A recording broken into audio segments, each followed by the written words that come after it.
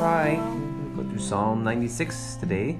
Okay, so I was just really taken by how this psalm has the elements of a testimony. Verse 2, it says to tell of God's salvation.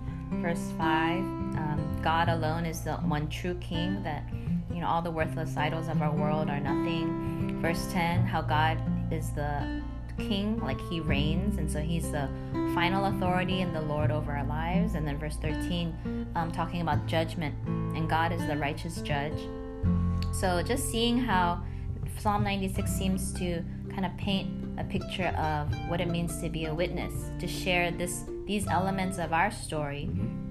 And it's a story full of gladness and rejoicing. So I was just taken by how it expresses that very well. Yeah, that's an interesting angle. And I just was kind of looking at just the descriptive call action words that Sarah was mentioning. There's several here in the psalm. It's called to sing, declare, ascribe, say, tell. And I was just thinking, in order to do this, they would have to be very intentional, which again would require a slowing down, a remembering of God, and then voicing in these ways glory to God, recognizing who God is, speaking about His salvation and His splendor. And I was just thinking, this act of pausing to recognize someone or something so wonderful, it's a fitting thing to do.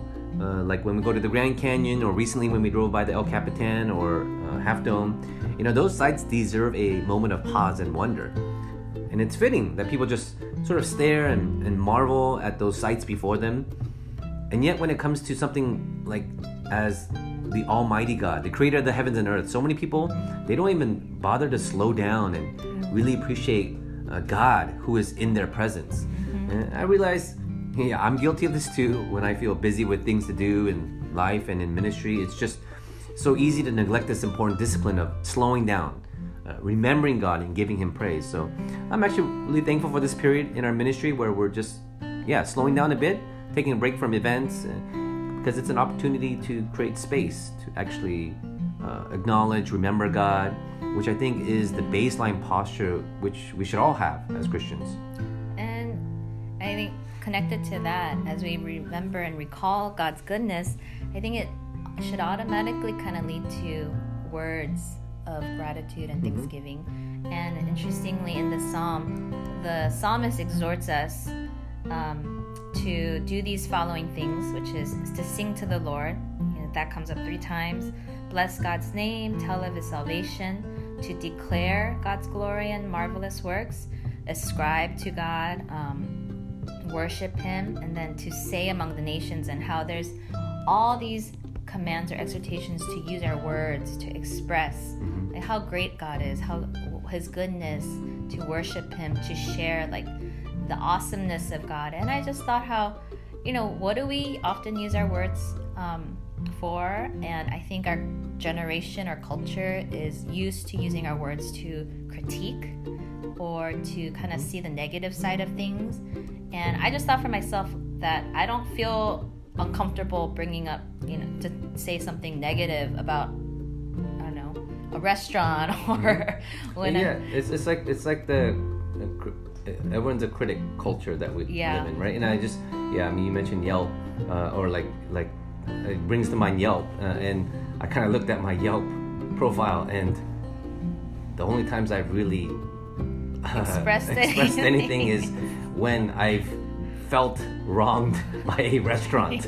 And that's just, I think there's a lot more people, I think, that develop a positive aspect of it, but I think by and large, I think a large population of our people, our culture, they are less sort of reserved about being a critic. And I just thought, like Sarah was saying, maybe this is a muscle that we need to develop when it comes to just our words, our ability to express towards other people, towards God.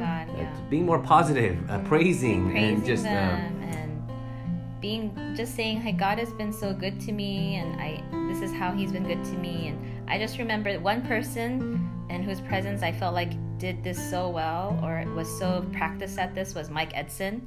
And in my limited interactions with him, I just remember how just very, genuinely and without this embarrassment or awkwardness, he would just say, God has been so good, and he would kind of share stories of his own testimony or how God has saved him or how he's working in Tashkent. And I just thought, wow, that's something that I don't often do.